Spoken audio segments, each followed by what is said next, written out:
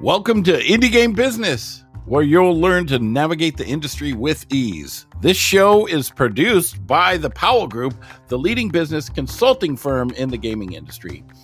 Visit us online at indiegame.business to learn about our online digital events.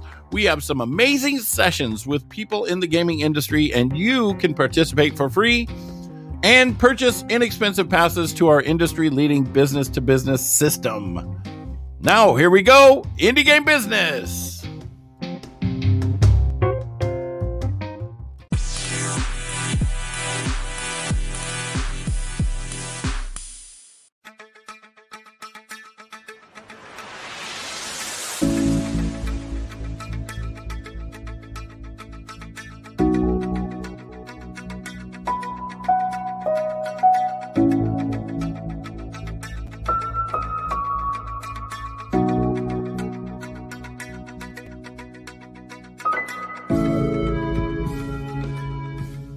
Well, it's our last session of the day. Thank you so much, Tripwire Presents, for being an amazing sponsor. We appreciate you so much.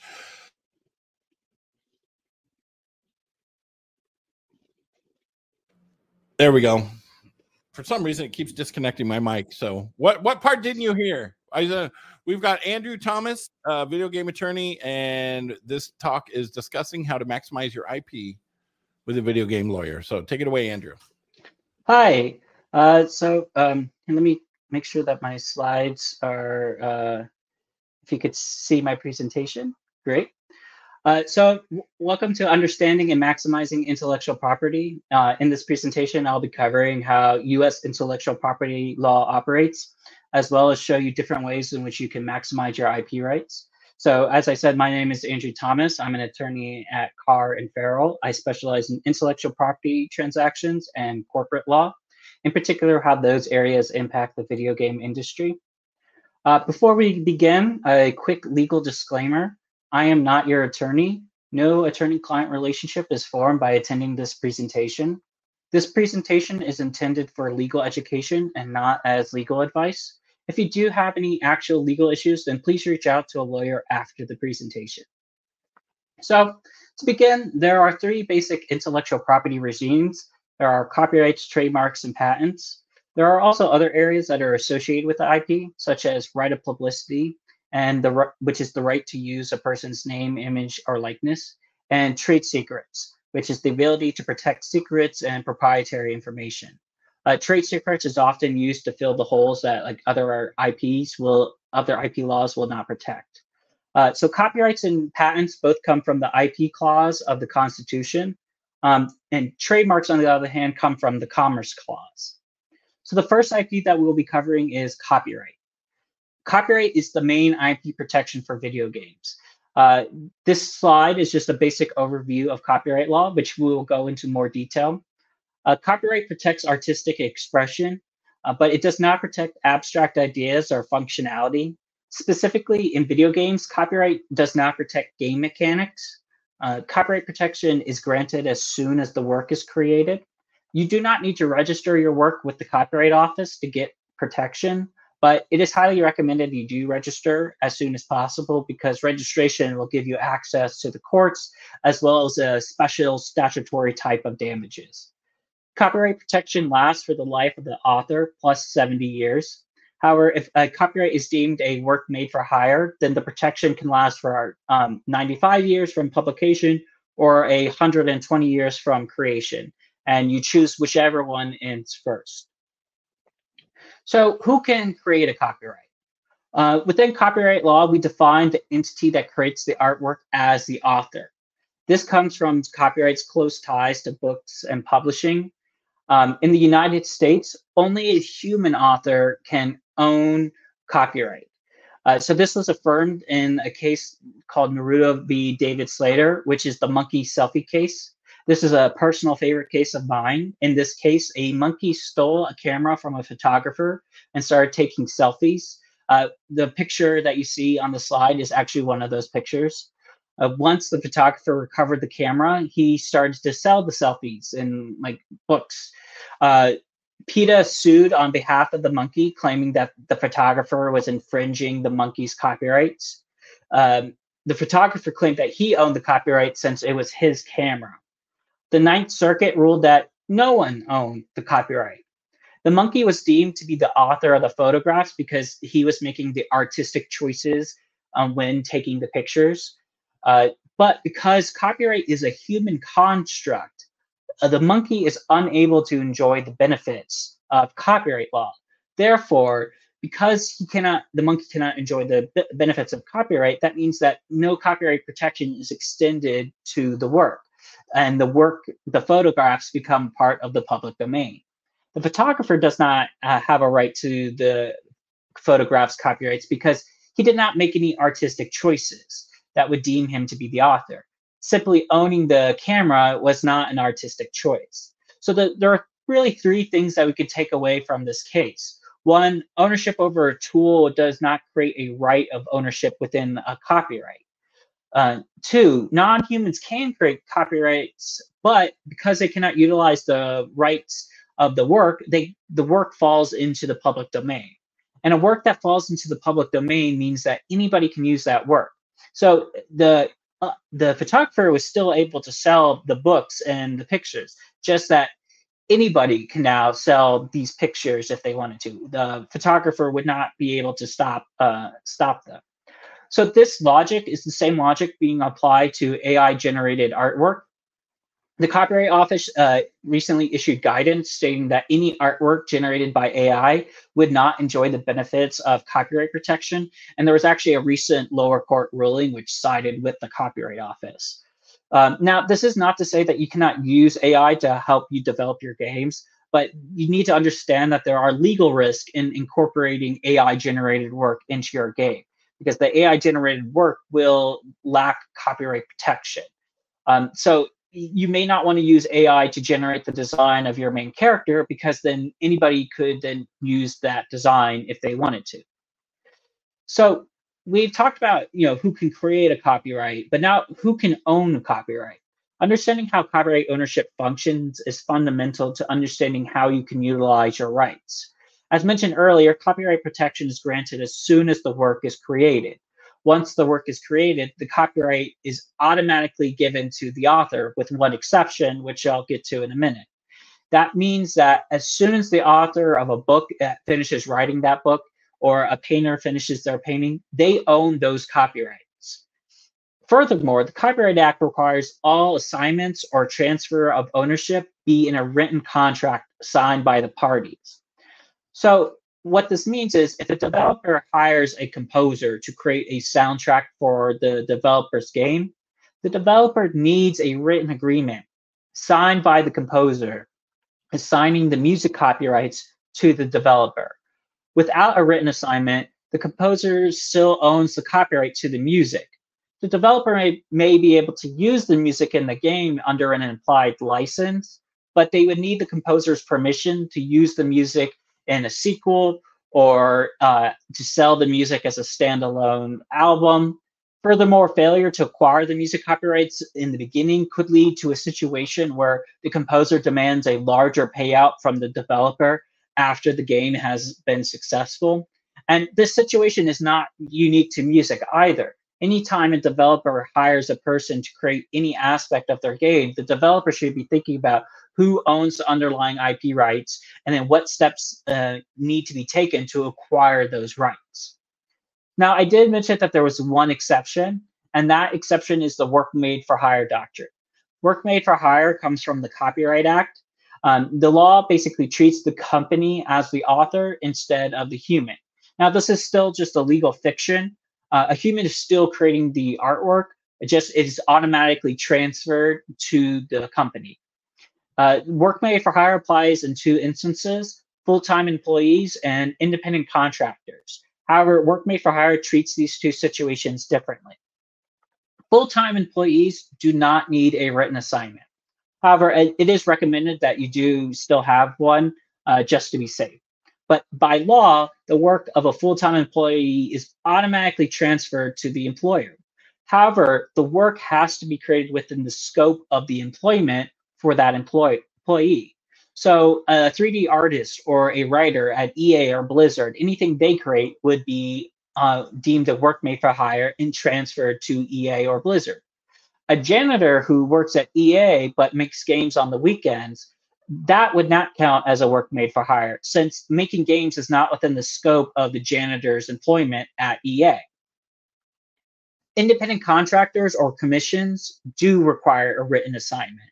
Under the work made for hire doctrine, the written agreement actually needs to specify that the work is a work made for hire, and it needs to be signed by the author. The agreement also should be signed prior to any work being created. You cannot retroactively make a work made for hire. If you do try to do that, that would just be a simple assignment. In the earlier example, the developer would most likely want to specify in the agreement that the music was a work made for hire. And the reason why the developer would want that is because work made for hire is treated differently than normal copyright under the Copyright Act. Work made for hire has a different length of protection and is not subject to the termination rights in Section 203 of the Copyright Act. Overall, the best practice is to always have a written IP assignment, either as a separate agreement or in the employment contract. And if you want it to be a work made for hire, make sure that it is a work made, you say that is a work made for hire. So we've talked about who can create a copyright, but how do you create a copyright and what is a copyright? Well, copyright is known as the art IP since it mainly protects artistic expression. However, the law actually defines copyright much broader than just protecting art. The top box here is the language from the Copyright Act, and it reads, copyright protection subsists in original works of authorship fixed in any tangible medium of expression. So there are really only two requirements under the Copyright Act to be considered copyrightable. The work needs to be original, and the work needs to be fixed in a tangible medium. So originality has its own two requirements. To be considered original, the work just needs to be independently created and have a modicum of creativity. Independently created means that you did not copy the work from another existing work. Your work does not need to be novel in any way. It does not need to be some super original idea. It just needs to not be a copy of an existing work. Furthermore, the work also needs to have a modicum of creativity. And the modicum of creativity really means a creative choice was made by the author. A good example I'd like to give is you decide to take a photograph of a lake at 5 p.m. Those are all choices that would meet that threshold. Even though they seem like simple choices, they would still be deemed a modicum of creativity. A modicum of creativity is a really low bar because judges do not want to be art critics. They do not want to sit there and decide what is considered art and what is not. So once you meet originality, the work needs to be fixed. Fixed in a tangible medium, either now known or later developed, from which the work can be perceived, reproduced, or otherwise communicated. And so in normal language, what this means is the work is put into a permanent medium and that you can access the work for a good amount of time. Writing a story on a piece of paper or painting a picture on a canvas. That would be counted as fixation. Drawing a picture in the sand, that would not be fixation because it would not be permanent. The ocean would wash away the picture, or the wind might blow it away. So it would not meet fixation requirement. It's important to remember that to be considered fixed, it needs to be permanent and accessible. So there are some things that cannot be copyrighted. This is a list of those things. Some of these are actually protected by other forms of IP. The big ones to really remember are that ideas cannot be copyrighted. If you have an idea to make a movie about an asteroid hitting Earth, that is not copyrightable. But the movie Deep Impact can be copyrighted because it is the expression of that idea. Ultimately, what is being copyrighted and protected is the expression of the ideas. And then the expression is those creative choices that the author makes that I was discussing earlier. For video games in particular, game mechanics and game rules are generally thought to be functional and therefore not copyrightable. Just think about how difficult it would be for anyone else to create a platformer if Nintendo owned the copyright on the jumping mechanic. You would not be able to make any platforming game if that's the case. However, I should caution that this is not necessarily a bright line rule. Have been some recent cases in which court has found there to be copyright infringement when like a group of game mechanics were copied. Also, it should be noted that game mechanics might be patentable and that you might be committing patent infringement instead of copyright infringement. So it's still best to tread with caution when you are kind of appropriating game mechanics from another game. And finally, the last one that I think you should be aware of is known as scènes à faire, which roughly translate a scene that must be done. And this is basically an aspect of a story or that must be done in order to communicate an idea. This is usually kind of very general, like tropes or something that you would find in, like, for example, finding a femme fatale in a film noir is an example of a scènes à faire where it's something that must be done. So you've created a video game and you own all the underlying copyrights. But what does copyright protection actually get you? Well, it gets you these bundle of exclusive rights. And these exclusive rights are to make copies, the right to prepare derivative works, the right to distribute or sell the work, the right to publicly perform the work, the right to display the work publicly. And then the last right, number 6, is it really only applies to streaming music. It's the right to publicly, transmit your music via digital audio transmission. But these rights, all of them, these rights are very important. These rights are the basis for everything you do with your copyright. A key feature of copyright is that these rights can be separated. What that means is if you want to sell the right of public performance but retain the other rights, you're allowed to do that. So there are really 3 ways to maximize or utilize your copyrights. You can utilize them by personally utilizing the rights. So you can make copies of your own game and sell the game. You can also publicly perform your game if you wanted to. However, I should say that utilizing your rights effectively can be extremely difficult because it requires a lot of resources and it might require knowing other people to help you. So while you can personally utilize all of your copyrights, it might not be the most effective way to utilize them. You can also sell your rights. As we discussed, you can sell them in whole or in part. But once you sell them, you lose the ability to exploit those rights. And finally, you can license your copyright. Licensing is permission from the copyright owner to use one or more of the exclusive rights of a protected work. There are some key points to remember. A license is not the sale of a copyright. The copyright owner still owns it if they license it. A license is also not a release of past use. So if somebody used a song without permission and then obtained a license, that license does not automatically forgive that past infringement. Now, you can include a clause in the contract which the copyright owner waives their right to sue. And this does happen when there has been a dispute and the defendant is forced to acquire a license from the copyright owner.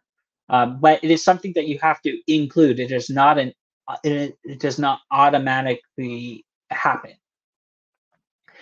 License agreements are really customizable.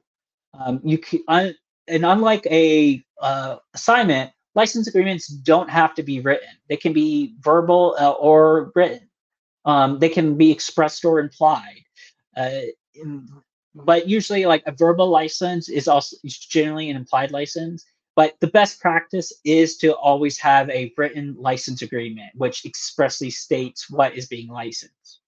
You can even customize the license by defining the scope of the 106 rights that we discussed. You can draft the license very broadly to allow the licensee to do basically anything, or you can narrow it so that they only have the right to publicly perform the game within, like, a certain venue. You can define if there's a term limit or not. If you want the license to go on forever, you can specify that. But if you want the license to only go on for a year, you can specify that. You can also define the geographic terms in which the licensee can operate. You can define if you want the license to be exclusive or non-exclusive. But you should be careful with exclusivity, because that means that only the licensee can utilize the rights being granted in the agreement. And this would even apply to the copyright owner. So if, for example, you give the exclusive license to a publisher to sell your game, then you as a developer cannot turn around and start selling your game. Now, exclusivity does stack with other terms. So if you give an exclusive license for selling your game in the United States, then you're allowed to give a license to sell your game, but in Japan. Those that would not conflict with each other. So a key aspect to be aware of in a license agreement is derivative works. A derivative work is any work that is based on or derived from one or more existing works. A classic example of derivative works is, a sequel to a popular game. But a derivative can also be a television adaptation or a movie adaptation. It can also be converting your IP into toys or posters or T-shirts. Translations of your game into another language, that's also considered a derivative work. As the owner of the original copyright, you have the sole right to prepare any derivative works. However, derivative works are treated as their own copyright, separate from the original. What this means is the author of the derivative work owns the copyright to the derivative work. The derivative work's copyright does not automatically transfer to the original author / owner, even in cases when the derivative work is unauthorized. The owner of the derivative work only gets to own the new choices that are unique to the derivative. So they can't claim ownership over anything that might come from the original, but they still own the derivative work. So it is extremely important when negotiating a license to understand who can create derivative works and then who owns those works. You can include provisions in the license or terms of service which transfers ownership of the derivative work, but it needs to be specified in the agreement. So how do you protect your copyright? How do you prevent somebody from making an unauthorized derivative work? Well, copyright infringement happens basically when somebody exercises one of those 6 exclusive rights without authorization from the copyright owner. To prove copyright infringement, the plaintiff needs to prove that, first, the defendant had access to the work, and 2, the works are substantially similar. Access can be as simple as you saw the movie or you heard the song. Copyright law does allow for the possibility that 2 authors created a similar work independent of each other. So if you are able to prove that you did not have access to the work, that is a legitimate defense to copyright infringement. But it is pretty easy to prove that you might have had access to it. But once you establish access, then you have to show that the 2 works are substantially similar. Courts do this by by literally examining the 2 works next to each other. And if the court believes there's enough similarities there, then there's infringement. However, what has to be similar is the copyrightable material.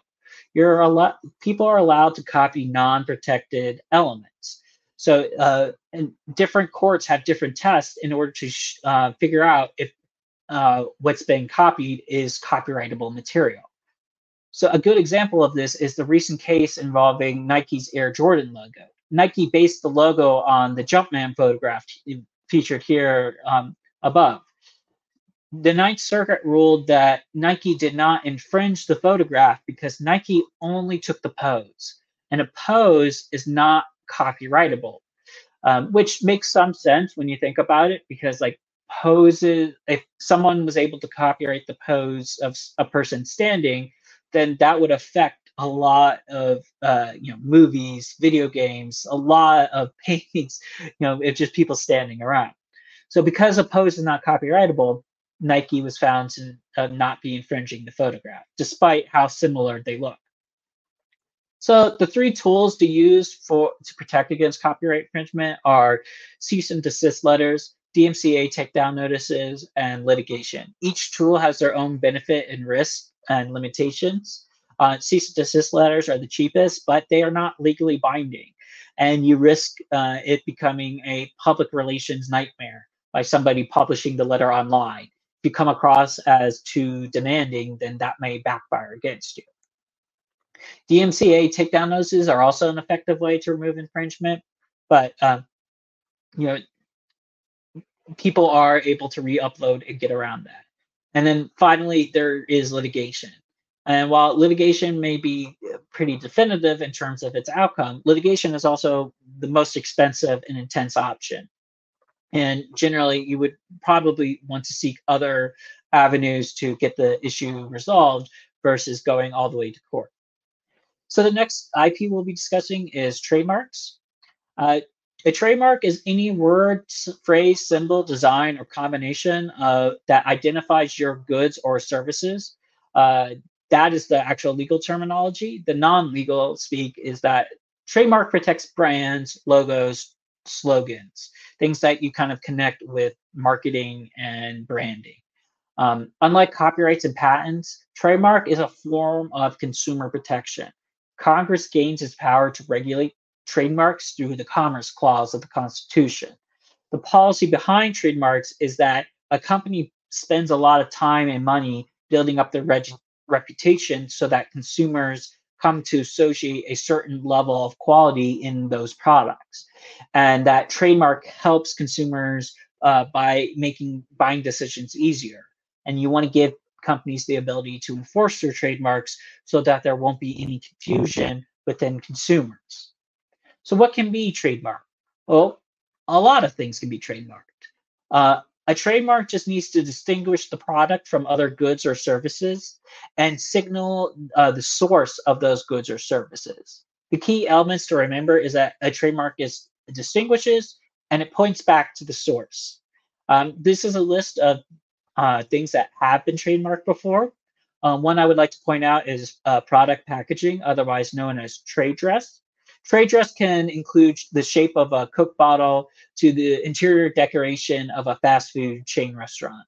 But in order for trade dress to be protectable under trademark, it needs to acquire secondary meaning, which is something that we'll talk about in a moment. In fact, a lot of these odder ones, such as like smells and colors, sounds, these generally have to acquire secondary meaning before receiving any trademark protection. So it's quite difficult to actually get protection on those. So what cannot be trademarked? Well, a product's functionality cannot be trademarked. Functionality is the realm of patents. And so even if you sell a product that has a very distinctive feature that no one else in the market is selling, if it's deemed to be functional, you will not get trademark protection, which this comes up more in trade dress disputes than any other forms of trademarks. Proper names or likenesses cannot be trademarked without the consent of that person. Generic terms or phrases can also not be trademarked. And then finally, government symbols or insignia. So as I just mentioned, generic terms cannot be protected. But in order to determine if a term is generic or not, courts have categorized the marks into one of 5 categories. So you have generic, descriptive, suggestive, arbitrary, and fanciful. Generic terms are any words that communicate what type of product or service is being offered. Examples are like email or ice cream. Generic terms can never be trademarked. In fact, it is possible that a term can lose trademark protection by becoming generic through a process called genericide. And this is when a trademark term becomes synonymous with a product. Terms like escalator, aspirin, heroin, trampoline, these were all once trademarked, but lost protection because they became so associated with the product. Descriptive terms are terms that describe what a product is. So break and bake cookies dough or American Airlines, those are both kind of descriptive terms. They require a little imagination, but it's just a little to understand what the product or service is. However, descriptive terms can gain trademark protection if they acquire secondary meaning. Suggestive terms require more imagination than descriptive terms, but it is still associated with the product. Suggestive terms can be trademarked, but if it's determined to be suggestive, you might have to argue with the USPTO one or two times before it will be you're allowed to register that mark. Some examples of suggestive terms are like Airbus, Netflix, or Coppertone.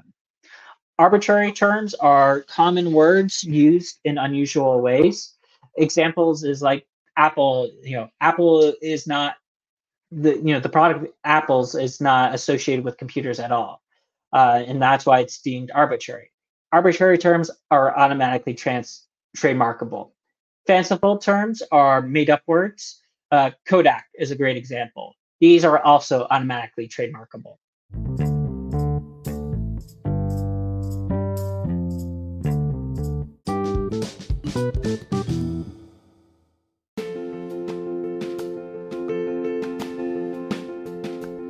Indie Game Business has one of the longest running digital event series in the gaming industry, with hundreds of publishers, investors, developers, and tech companies to meet with.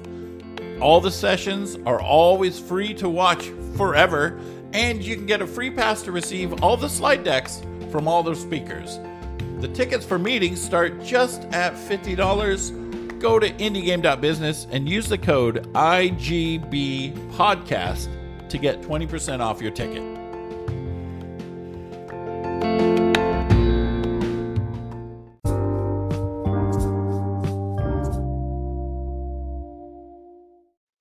So as I've mentioned a couple times, a descriptive term can gain trademark protection if it acquires secondary meaning.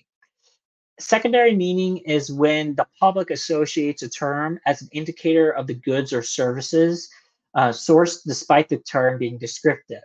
So what that secondary meaning is often acquired by using a term over an extended period of time. A fantastic example is American Airlines. American Airlines is descriptive. It is describing a service in which airlines are flown in America. But because the term is so associated with a particular company, it has secondary meaning, and therefore it has trademark protection. So you can acquire a state or federal trademark.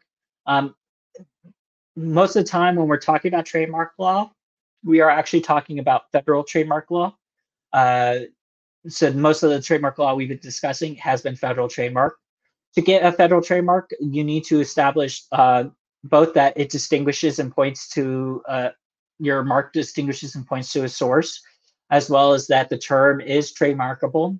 But you also need to establish that the goods or services are being exchanged in interstate commerce. And what interstate commerce simply means is that you're selling your goods or services across state lines or to people from out of state. This is really easy to satisfy, especially for video games. If you're selling your game on Steam, then that would be deemed interstate commerce. If you do not happen to be selling across state lines, then you can still acquire state trademark protection, but this is only limited to the state that you get trademark protection in. So that means that somebody else could use your trademark in another state.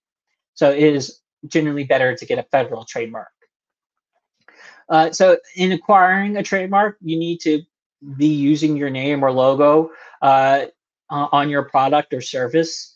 And once you start using your name, then you can submit your mark to the USPTO to be registered. You can file what's known as an intent to use, which means that you're intending to use your trademark in the future. However, you cannot hold on to an intent to use application indefinitely. So you, at some point, need to be using that mark. The USPTO will examine the mark to determine if it can be trademarked through a process known as trademark prosecution. And trademark protection lasts for as long as the mark is in use. When you file for a trademark application, the USPTO will publish the application. That's just why you'll see news reports about like Nintendo filing for trademark protection on this term and that term. There are methods for hiding that, but it's generally not worth the effort. So trademark infringement happens when there is a likelihood of confusion. And this means, will an ordinary consumer be confused by the two trademarks or the two marks in question? Sometimes this is very easy to determine. A defendant uses Coca-Cola's label to trick consumers into buying a counterfeit product. Slam dunk, trademark infringement. The more complicated case is when a potential infringement mark is similar to the original, but not identical. And to determine if there is a likelihood of confusion, courts will examine the two marks through the lens of 8 factors. Different courts have slightly different factors or in a different order, but these are the core factors. So you have the strength of the mark, and this goes back to if the mark is descriptive or fanciful. How similar the marks are. Do they look the same? Do they sound the same? How are the products marketed? Are they marketed in the same way? Proximity of goods. Are the products similar? Is one product a computer and the other a couch? Also, proximity can refer to geographic location or where the goods are sold. So if one product is only sold in Vermont and the other is only sold in Mexico or New Mexico, then there might not be a likelihood of confusion. What was the defendant's intent when they selected the mark? The example I gave earlier about switching the Coca-Cola labels, the defendant probably intended to cause consumers confusion. Did the defendant select the mark because it looks similar to the plaintiff's mark? Is there evidence of actual confusion? And so this is when, in trial, both sides will go perform blind studies and present them in trial to show that either there was confusion or there was not confusion. And then finally, how well informed is the purchaser? Are they really educated or not so educated in terms of the goods being sold? That could influence whether or not there was trademark infringement. So to protect against trademark infringement, the tools are very similar to copyright. You have cease and desist letters, takedown notices, and then finally litigation. And as we discussed earlier, they all have their pros and cons. And you should really discuss with a lawyer what is an effective strategy. One thing to note that trademark protection is a lose it or lose it type of IP, which means that if you do not enforce your trademark, then you potentially could lose the ability to enforce it down the line. So this is often why you see a lot of big brands be very aggressive in terms of how they are enforcing their trademarks. So the final type of intellectual property I'll be talking about is patents. Now, patents, simply put, is the protection of inventions. This is often referred to as the hard IP. For an invention to be patented, it needs to satisfy 4 requirements. The invention needs to have patentable subject matter. The invention needs to be new. It needs to be useful. And an invention needs to be non-obvious. And I'll go through these in some more detail shortly. A patent is basically a monopoly on a technology for a limited time. And in exchange, we give this monopoly in exchange for the inventor disclosing the invention in detail that somebody else could replicate that invention once the patent expires. Now, I should say patents are by far the most expensive form of IP, but they can be the most profitable too. So there are 3 types of patents you can apply for. There are utility patents, design patents, and plant patents. I don't imagine many video game developers or publishers will be interested in plant patents, so I will not be discussing them. But if you do have questions, we could talk about it later. Utility patents are by far the most common types of patent applications. Utility patents cover pretty much every patent we'll be discussing. As the name just suggests, these cover utility functionality. A utility patent lasts 20 years from the time of filing. It's important to remember that it's from the time that you filed the patent application, not from when the patent application is granted. Then there are also design patents. Design patents cover non-functional ornamental design. For example, the shape of a PlayStation 5 would be covered by a design patent. There is some overlap between design patents and trade dress from trademarks, but design patents are easier to acquire, and because they don't require the secondary meaning like trade dress does. Design patents only last for 14 years from the time of filing, as opposed to utility patents 20 years. So if you have an invention, you need to show that the invention has patentable subject matter. And this is known as the 101 requirement. And so what patentable subject matter is any process, machine, manufacture, composition of matter, or improvements thereof. And that is a pretty broad in terms of what can be patented. This allows for a new machine to be patented, but it also allows for a new method of accounting to be patented. So it is very broad about what can be patented. But there are still some things that are not considered patentable subject matter, such as laws of nature, physical phenomena, and abstract ideas. Abstract ideas are the ones to be aware of because this is often, when it comes to software patents, they are often deemed abstract ideas. So if you have an invention that is a software base, it is important to get good patent counsel to discuss with them if you have patentable subject matter. So let's say you have patentable subject matter. Well, the next step is to determine if the invention is novel. Novelty means that the invention has not been done before. If the invention has been created at any point prior, that you are barred from gaining a patent. Now, it is extremely rare for there to be two identical patent applications, and a good patent attorney will be able to highlight the differences to illustrate why your invention is novel. But you can sabotage your own novelty by committing what's known as a public disclosure of the invention. A public disclosure is when you reveal the invention to the public, which you can do, if you start to sell the invention, or if you go to a conference and you discuss the invention in a lecture. Furthermore, emailing a detailed description of the invention to like a potential investor, that could be deemed a public disclosure. So in the United States, you have 1 year to file a patent application from the first public disclosure. However, in other countries, any form of public disclosure will be an automatic bar from filing a patent application. So generally what we recommend is filing for a provisional patent application before making any sort of public disclosure.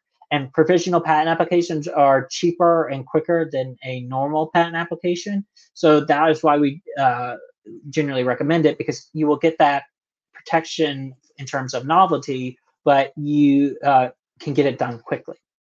So under current patent law, the invention needs to be new and useful. The term is new and useful is found in section 101. So what this means is the invention needs to have a useful purpose. And this can be, you can figure this out by simply asking, does my invention solve the problem? When you read through a patent application, you'll see in the description section that they will talk about what the problem is and how this invention solves that problem.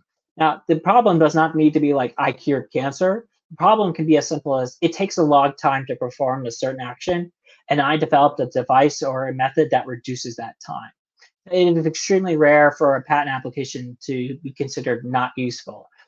So I'm actually struggling to think of an example. So you can usually meet this requirement, but it's something to keep in mind.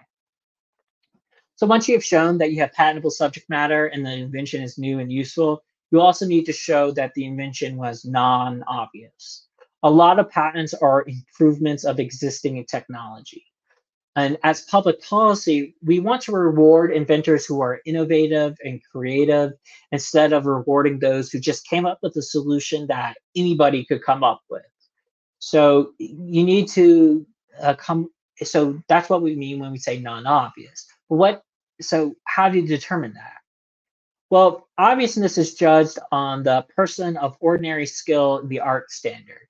And basically you ask the question, would a person of ordinary skill in the art, would they have figured out this solution?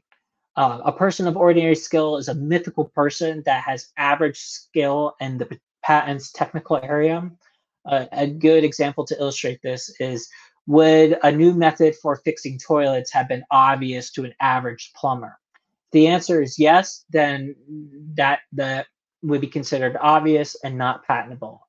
Uh, it's important to note that the people making this determination are judges and patent examiners. It's not necessarily the average plumber. There are some important things to consider when deciding if you want to file for patent protection. First is that the United States operates under a first to file system, which means that by whoever files the application first at the USPTO gets priority.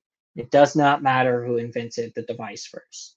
The majority of the IP world also operates under a first to file system. Unlike copyrights and trademarks, you only can enforce your patent rights once the application has been granted. Now, those rights are technically retroactive, but you cannot exert any of those rights until a patent is granted. And obtaining a patent is very expensive, far more expensive than copyrights and trademarks. There are filing fees, and then you have to go through prosecution. And prosecution is when the USPTO examines the application. 99% of the time, the USPTO will reject the application and say it's not patentable, and they'll issue what's known as an office action. Now, the applicant is allowed to respond to the office action and rebut the USPTO's arguments, but generally speaking, prosecution goes for about 2 to 3 rounds before the USPTO will issue a notice of allowance. Once a notice of allowance is issued, then the applicant must pay the issue fee and the patent is granted. But you still have to pay maintenance fees after the patent is granted. So why go through all that? Why go through all that expense and effort just to get a patent? Well, the patent gives you the exclusive right. It gives you the right to exclude others. With the patent, you can prevent others from making, using, offering to sell, or selling the patented invention. So essentially, this means that you can become the sole source for that technology. And that can be a very powerful tool to have. And it's important to remember that the patent owner has no obligation to utilize those rights. They simply have the ability to block others from practicing the technology. Now, this monopoly is only lasts for 20 years, but 20 years can be a long time when you think about it. So patent infringement happens when there's an unauthorized making, use, or offering to sell or selling of the patented invention. Patents are essentially strict liability. It does not matter if the infringer knew about the patent or if they even knew about the invention. This is in contrast to copyright, where in copyright, if you could show that you did not have access, then that's a legitimate defense. So that is not the case in patent infringement. Patent infringement, if you are practicing the technology, whether you knew about it or not, that is considered infringement. There are really only 2 defenses to patent infringement, and that is A, that the patent is not valid, and or B, that the defendant is not actually practicing the technology. So the first defense is to attack the validity of the patent itself. Essentially, you're saying the USPTO made a mistake and that the patent should not have been granted, and please court invalidate this patent. And so you're basically arguing that the patent claims non-patentable subject matter, or the patent is not novel, or that the patent is actually obvious. The second defense is to argue that you did not actually infringe the patent. And this is based off of how broadly defined the scope of the claims are in the patent. And so basically what happens is there will be a careful reading of the patent, and you'll compare what is happening with the infringing technology. And this is all based off on how broadly or narrow the patent is written. So how do you avoid being sued for patent infringement? Well, the best way is to know all relevant patents and all other inventions out there and avoid those things. But, practically speaking, it is nearly impossible to plan around avoiding existing patents or patent application. There are currently over 11 million granted patents in the United States alone, and that number is only growing. So, trying to find every relevant piece of prior art is, very difficult, and you're likely to miss something. But the point being is that it's better to not live in fear of being sued for patent infringement because it is extremely difficult to account for every patent that might be relevant to your technology. However, this is not to advocate that you intentionally infringe a competitor's technology, because that will cause trouble. The best practice is, if you're worried about potentially infringing somebody else's technology, is to have good patent counsel who could advise you about what the competitor is doing and what type of patents there are, and to come up with an effective strategy to protect your business. And with that, that is it. If you have any questions, please feel free to reach out. Excellent. We do. There is some questions. You going to come in, Ash? Let's see. I can. All right, Ash. Awesome. Thank you, Andrew. That was awesome.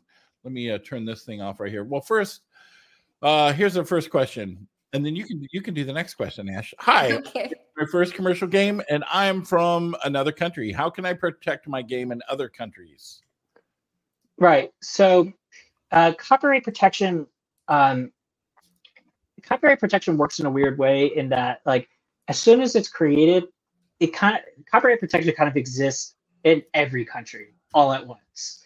Like, you kind of have copyrights in. So, like, a good way to think about it is like when the Beatles created their music in England, right? Once they created it, not only did they have copyright protection in England, but they also at the same time had copyright protection in the United States as well. It's in terms of enforcement, you have to go to those jurisdictions to enforce your copyright in those jurisdictions. So you would, like, if somebody's infringing your artwork in Japan, you cannot go to like South Africa to try to enforce it against the entity in Japan. You would have to go to Japan. But like, you might have to register your work in those jurisdictions, and so I would recommend talking to those local, like an attorney from those local jurisdictions, to figure out what the requirements are. But generally speaking, there are these huge international agreements in which all these like practicing countries, such like Japan, South Korea, the United States, England, they're all a part of, and they essentially say that we recognize, if you create something, if there's copyright in one country, then there's copyright in another. And in terms of like other forms of IP protection, like trademarks, you do have to file for trademark registration in other countries. So you would not be able to force a U.S. trademark in like England. And the same is true for patents as well. Those are limited to those jurisdictions. So patents are very expensive in terms of getting global protection, because each jurisdiction has their own fees. But you'll hear about like for trademarks, you'll hear about like, oh, Nintendo filed for like trademark protection in South Korea, and because they have different regulations about how they publish things, that things got not necessarily leaked, but they got released early. We found out about them earlier because of different rules. But so you have to go to those jurisdictions. Interesting. All right. Our next one is from the Discord from Borislav at Trico Man Studios. If the IP of the game is registered to one person, not the studio, and the studio has the exclusive rights to use the IP indefinitely, can this discourage investors? And what are some other implications of such a situation? Right. So if you have a license to use the work indefinitely, then that doesn't necessarily discourage investors. The importance is to have the right to use the copyrighted material, and that you're not therefore infringing upon any other copyrights. That fear of getting sued is what ultimately will deter investors from entering into any agreements. So it is important to have that paperwork done. Now, in terms of like, as a lawyer, I would always recommend generally owning the underlying IP for what's necessary in your game. But if if it's only you can only acquire a license, then a license can be just as good as an assignment, and this happens all the time. Especially with music, like this is why like if when they like re-release Grand Theft Auto and you go listen to the radio, they have different music. It's because like they had the rights at one point, but now they don't, and they weren't able to go renegotiate those rights. So it's more important in terms of making sure that you have the rights, you have the necessary rights, and a lawyer would be able to help you, guide you through that if you had any questions. And you can of course perform due diligence in which you examine all the contracts to make sure that you have the necessary rights. Interesting. Next question from NeoWare. Can I prove that I have the IP ownership by showing the development material website with content?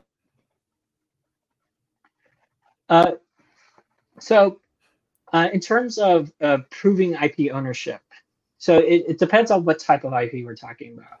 If we're talking about copyrights, if you're able to show that you're the author of the work, then it's just automatically assumed that you own the copyright protection, unless somebody else can provide, evidence such as like an assignment agreement or some other corroborating evidence that you don't own the copyright anymore. It is a good idea to register the copyright because registration of copyrights can help clarify that, because like you would need to register who owns it. And then you could also register if the ownership gets transferred at any point. In terms of other forms of IP, like I said, with patents are real easy in terms of ownership because it's whoever files for the patent application. Now, I should clarify that with patents, it is the inventors who own it, and you do have to get an assignment with that as well. With trademarks are given to whoever is using the mark. So trademarks generally go to the company, and it's usually assumed whoever is registering owns it. But there are steps to show who owns it. All right, you want to do the next one, Ash? Sure. We have the Joker of Aces on Twitch. If devs make their own AI tool based on a public neutral network, but trained on an in-house data and parameters, would they be able to hold the copyright when they use the tool for creating assets? So in terms of generating any artwork using AI, it's pretty, based off of our current law, it's pretty clear that it does not matter what you necessarily like input into it. If you are not the one making the creative choices in terms of the output, then you cannot own the output. So basically, like the way like the Copyright Office and others have talked about it, like AI is like, it's almost like a black box where it's like you throw all this stuff into the black box and then it produces something, but you don't actually know what's happening in the black box that's causing it to produce the artwork. Now, I'm sure there are some computer engineers here that could be like, well, if you go through the code or something, but like the way the law views it, it really views it as like a black box. And because you're not in control of making the creative choices that are producing the artwork, you cannot be deemed as an author. It does not matter if you own the tools that are producing it.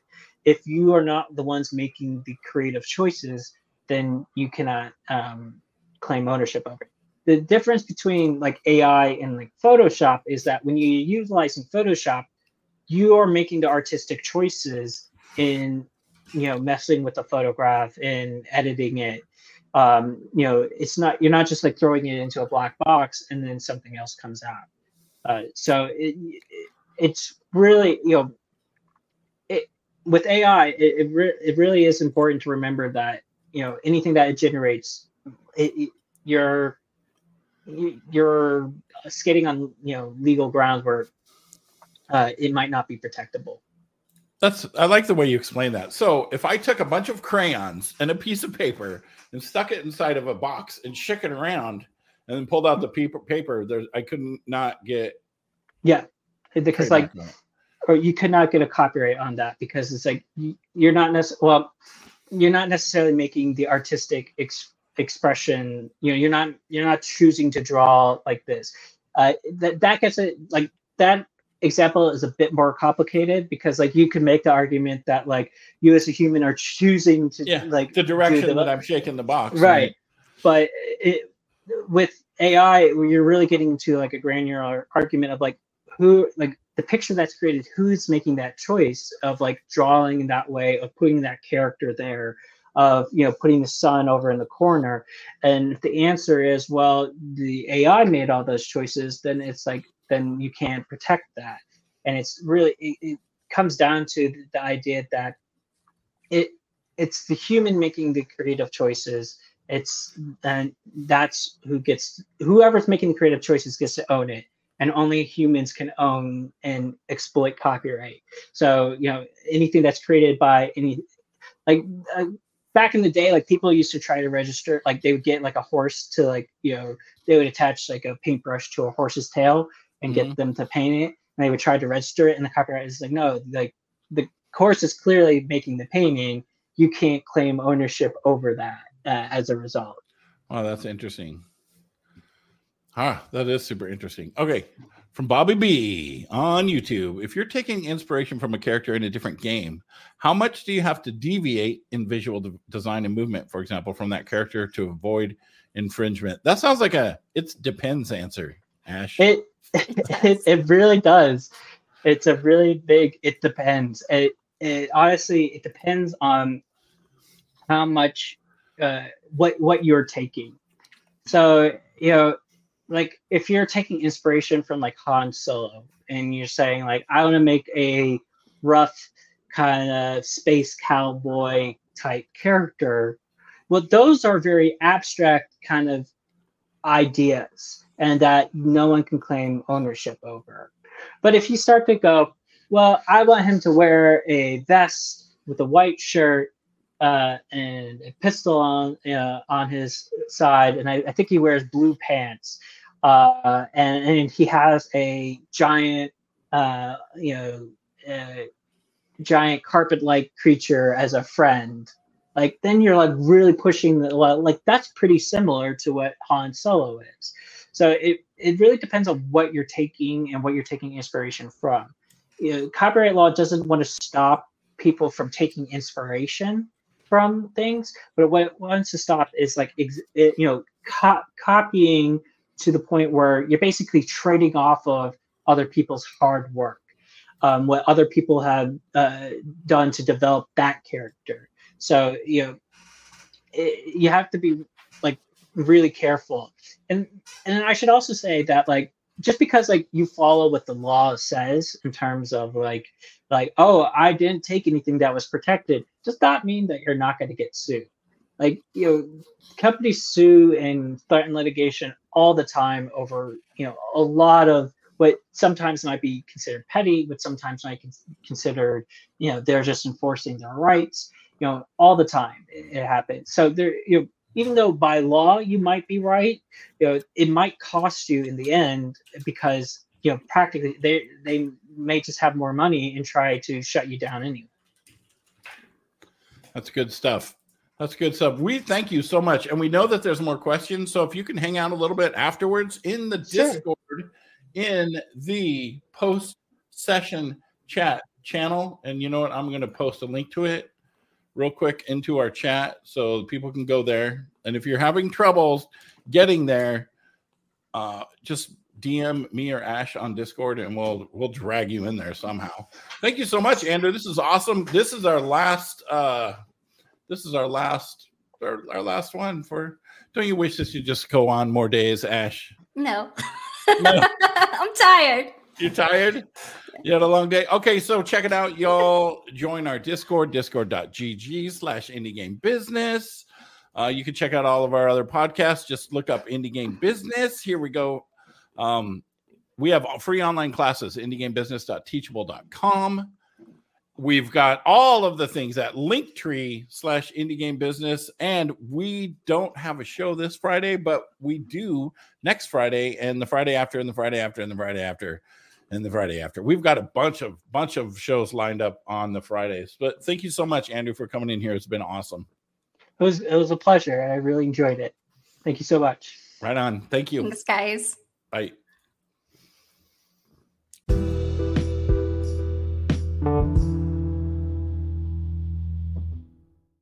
Thanks for listening to Indie Game Business. You can learn more about the show and our online business networking events at indiegame.business.